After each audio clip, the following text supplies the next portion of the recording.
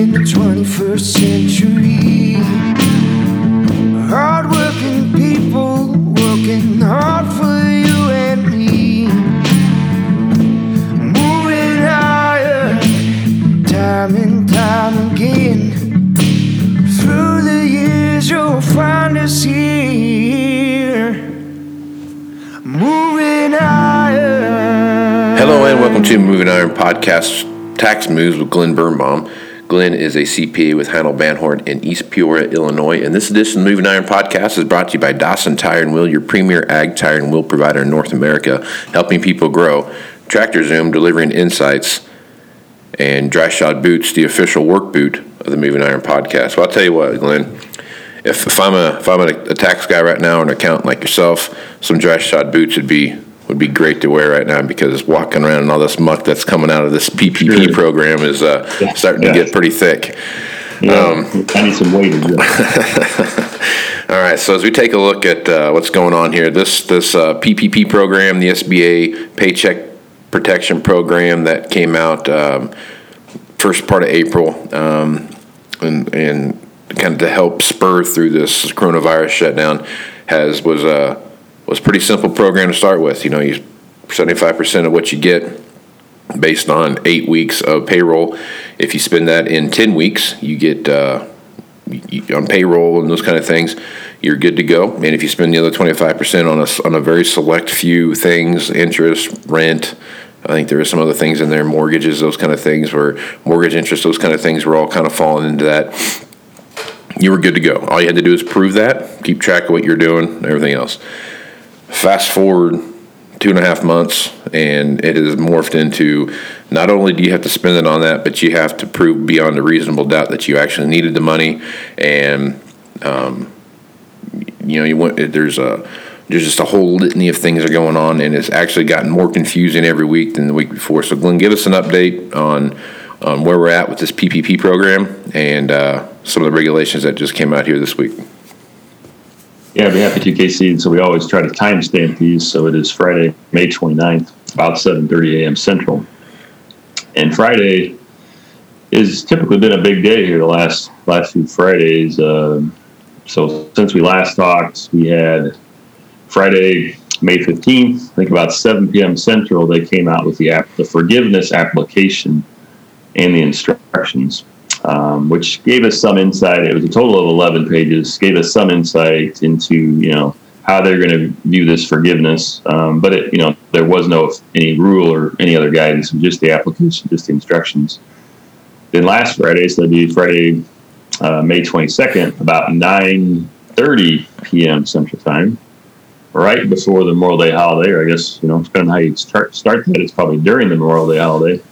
They release a couple different interim final rules, they're called, which is basically like a proposed regulation. And one of them is on loan forgiveness, and one of them is more dealing with how lenders are supposed to look at the application, but also how the SBA may review the application. So now we're on another Friday here, and we're wondering if there's going to be some frequently asked questions released, because those have not been released yet. There's talk of at least 20, possibly 30 questions that they're going to release. But then yesterday, we had a House bill that passed 417-1, I believe, which is called, it's basically a PPP Flexibility Act. So we're going to talk a little bit about that as well. So yeah, there's been a fair amount of stuff happening, but in the back of our minds, there's always been this talk about this, maybe the law changing, the regulations being released. So we didn't want to get ahead of ourselves. But the thing is, a lot of people got their loans, middle of April. And so, early June here, maybe around June 9th, June 10th, June 15th, somewhere in that range, a lot of people's 8 weeks are going to expire. And so you kind of want to know the rules, right, before you wrap this up. And they were supposed to release these rules 30 days after March 27th. When the CARES Act was passed. So we're long past that. So that's kind of the overview, and we can get into some more details. Okay. I have two things I want to hit on. One is, let's start with the first one. The first one is there was a $2 million line in the sand that if you had a loan above that $2 million, you get pretty much guaranteed that you're going to get a review from the SBA. What you spent the money on, how you spent it. Did you have other avenues for capital that you could have gotten outside, above and beyond this? And then anything below $2 million was more of a self-certification, and they were just going to be on the good faith kind of agreement that everything was good to go. About a week ago, 2 weeks ago, something like that, the SBA comes back out and says, well, we said the $2 million thing, but anything below that now, we've pretty much opened the gambit up to. We're gonna check everything. Basically, is what they threw out there. I guess as you, how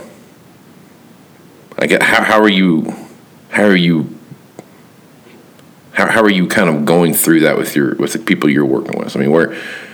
How are you keeping track of stuff? Who is keeping track of stuff? Who isn't keeping track of stuff? And then to kind of throw another little more gasoline on the fire, the 8 weeks of payroll to get processed in 10 weeks. Now they've actually extended that out, or talked about extending it out. I think they actually passed the bill like you're talking about, to where I've heard 22 weeks. I've heard 16 weeks. On top of that, So I guess hit on those 2 points a little bit and kind of talk through those. Let's maybe start on the second point, because that is probably the most important point we want to make sure we get through. So originally, it gets confusing, but the loan was based on 2.5 months, which actually is pretty close to 11 weeks. If you do the math, it's closer to 11 weeks than it is 10. I had always been saying 10, but really, the loan was based closer to 11 weeks, and you only had 8 weeks suspended. Right. Okay, that is the law as of right now. So that's where we're at. But then they let you spend roughly 25% you could spend on rent and utilities and interest. So that's kind of how it all worked. Well, now the bill that was just passed the House yesterday, Senate should be taking it up next week. They might tweak it a little bit. 2 big items that are in there is the covered period goes from 8 weeks to 24 weeks. 24 weeks, so 3 times, if my math is correct. So that's a lot longer time.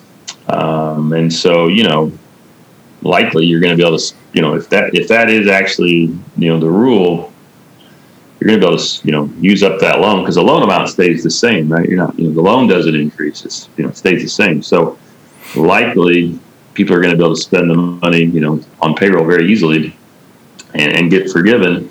The other thing they did, which was not originally in the statute, but it came out in one of the rules, is you had to spend 75%. It's a little more complicated than this, but basically, big picture, you had to spend 75% of the loan on payroll in order for it to be forgiven. Now, in this House bill, they said, no, we're going to take that down from 75% down to 60%. So that's another favorable thing, that you can spend more of the money basically on rent and utilities and interest. So those are 2 very huge things that are in the House bill that should make it a lot easier. The other thing that's in there is this concept of you don't have to pay your employer payroll taxes. Okay, so if you're 6.2% of your payroll taxes, you don't have to pay them right away. You can pay like 50% of them by the end of next year, and then 50% of them by the end of 2022. So that's always been in the CARES Act. But what the CARES Act said was you could not basically take advantage of both programs. You could not get forgiveness on the PPP loan and also be able to delay this payroll tax thing. Well, again, in this bill that was passed yesterday, 417-1, it would appear most everyone I see is reporting that you can take advantage of both of those things. So that's a little bit of a lesser known part of this bill that was passed yesterday. So overall, very favorable. Right on. Okay, so I guess is it safe to say that if you have a PPP loan, you better have all your ducks in a row when it comes to the SBA? I mean, is it? Yeah. I mean, I know it's changed quite a bit, but I mean, it sounds like to me they're really kind of weighing in on that. Talk a little more about point one, and obviously we say this every podcast. We're providing general advice here. We can't be your accountant or tax person. We certainly are not your attorney, so you got to consult with others. But what we understood was that, you're going to be considered to certify in good faith if you had an under $2 million loan.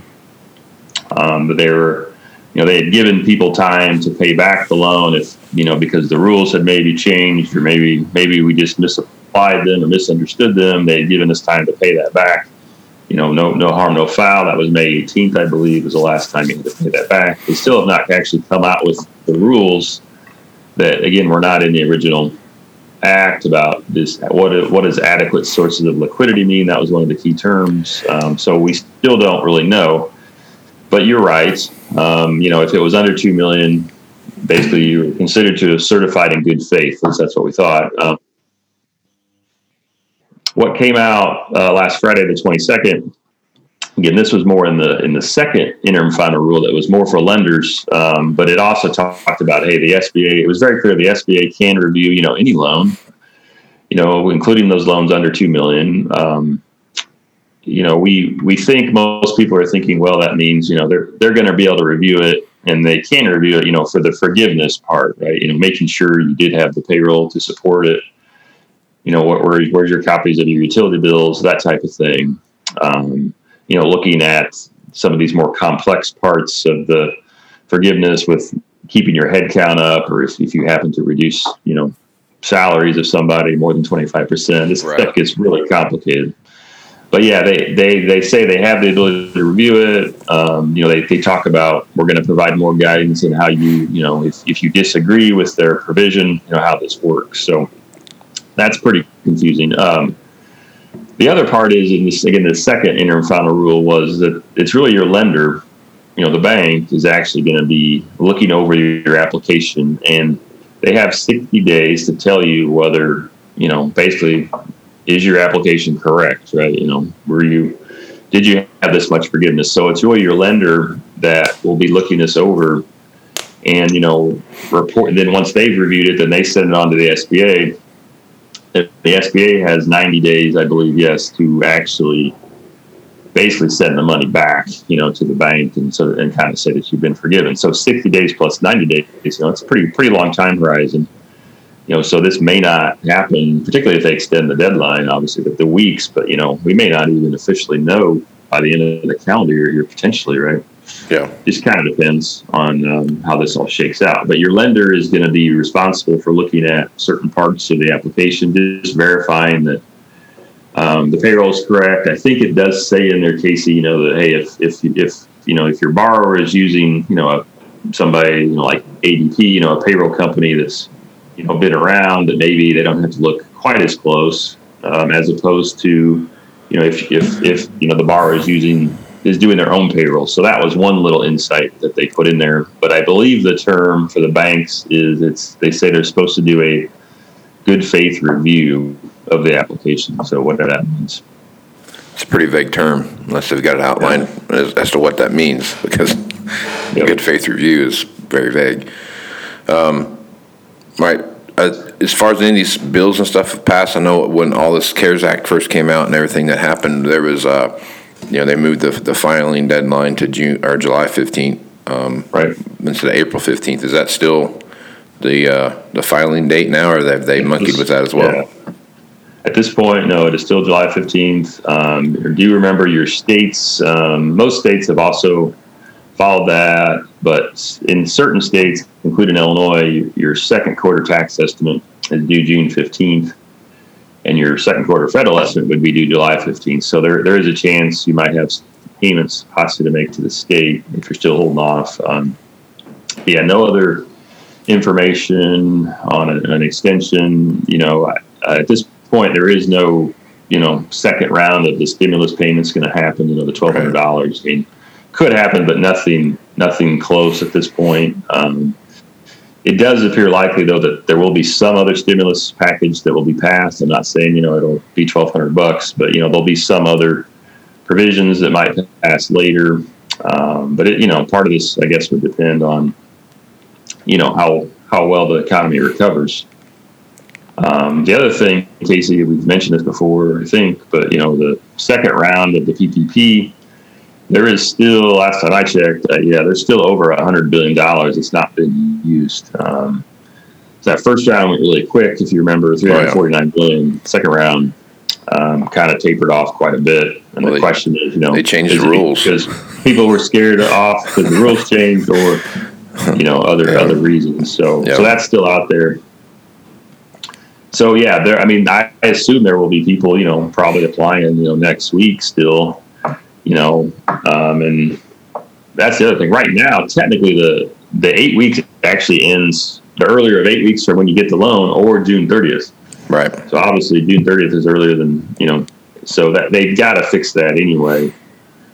But yeah, as far as we know, the Senate will take it up next week. They might tweak a few things. There's a concern that 60% that I mentioned, it might be a cliff, meaning if you don't spend 60% on payroll, then none of the loan will be forgiven, which I don't. According to the ASCPA, our CPA organization, they said that was not the intent, so they may have to fix that. So the Senate may do that. Marco Rubio had a few tweets here this morning, but that was one of the big things was surrounding the 60% and into the cliff. And then there's a lot of questions, and this is the more complicated part about how does it work if you try to rehire somebody, right? They say, I don't want to come back, and should that count against you for the head count? How does this work now? If it's now 24 weeks, and I've spent the money, let's just say, by 10 weeks, I've spent the money, or 11 weeks, do I then have to still be worried about my head count through week 24? If that makes sense. Yeah. Or is it just through week 11 after I've spent the money? So that's actually the biggest question I'm getting now from people, and I don't have an answer because it's complicated. But does the head count have to be maintained all throughout the 24 weeks if that is in fact what it ends up being? So yeah. I know there's been a lot of folks that have looked at the 12-week thing or the 10-week pay period there, and have found some glitches in the system that have been, you had the same head count, but you didn't have the same people, and that's been a problem too. So I guess there's a lot of caveats there. Yeah, that's real complicated part of the application, which we just don't have time to get into how you compute some of that stuff. One thing, there is an alternate payroll. Generally it starts the day you get the loan. So if you happen to have a pay date right on that same day, as it stands right now, that entire payroll would count. But then they give you an alternate period just for payroll. So you'd actually have one period for rent, utilities, and interest, and a different period for payroll if you want to choose it. And that would start on the next full pay period after you get the loan. So if you got the loan on a Friday, let's say, but then the paycheck was say the next Wednesday, but that covers previous time, but then the start of the new payroll might have been the following Monday or something. So you got to get your calendar out and look at your days and talk to your payroll person. But there are some options there, but it gets real confusing. And it just depends on if you happen to get the loan the same day as you cut checks for payroll, or maybe you cut checks the next day, then it appears you're going to get some extra days. Or extra week because it was paid during that 8 weeks. So, you could get an extra, 2 weeks of payroll possibly. And actually, I already have 10 weeks. You may be able to count 10 weeks of payroll already, even though the covered period is only 8 weeks, if that makes any sense. So, yeah. So it's, and that's why we were holding off a little bit because there was such confusion. But now, we've got about a week here. If nothing gets passed next week, then people will be at the end of the rope, and we'll see what happens. Yep. Well, plenty of stuff here, Glenn. It's this is about like everything else. I wonder if this will linger on as long as the 199A thing did. It's just still kind of lingering on, but it could be 18 months from now before we actually figure out how they're going to make this thing work. So, yeah, good times. Good times. Anything else out there, Glenn, that you, based off what we've talked about so far this morning, that you want to make sure people know about? No, I think that's enough. And again, just kind of talk to your tax accountant, your enrolled agent, your attorney. I'm sure next week will be a pretty big week once once we get clarity on whether what type of bill the Senate's going to pass. So. Yep, absolutely. All right, Glenn. Well, thanks for being on the podcast, man, and clearing out a little bit of the murkiness here to make it even not quite as murky as it was before. All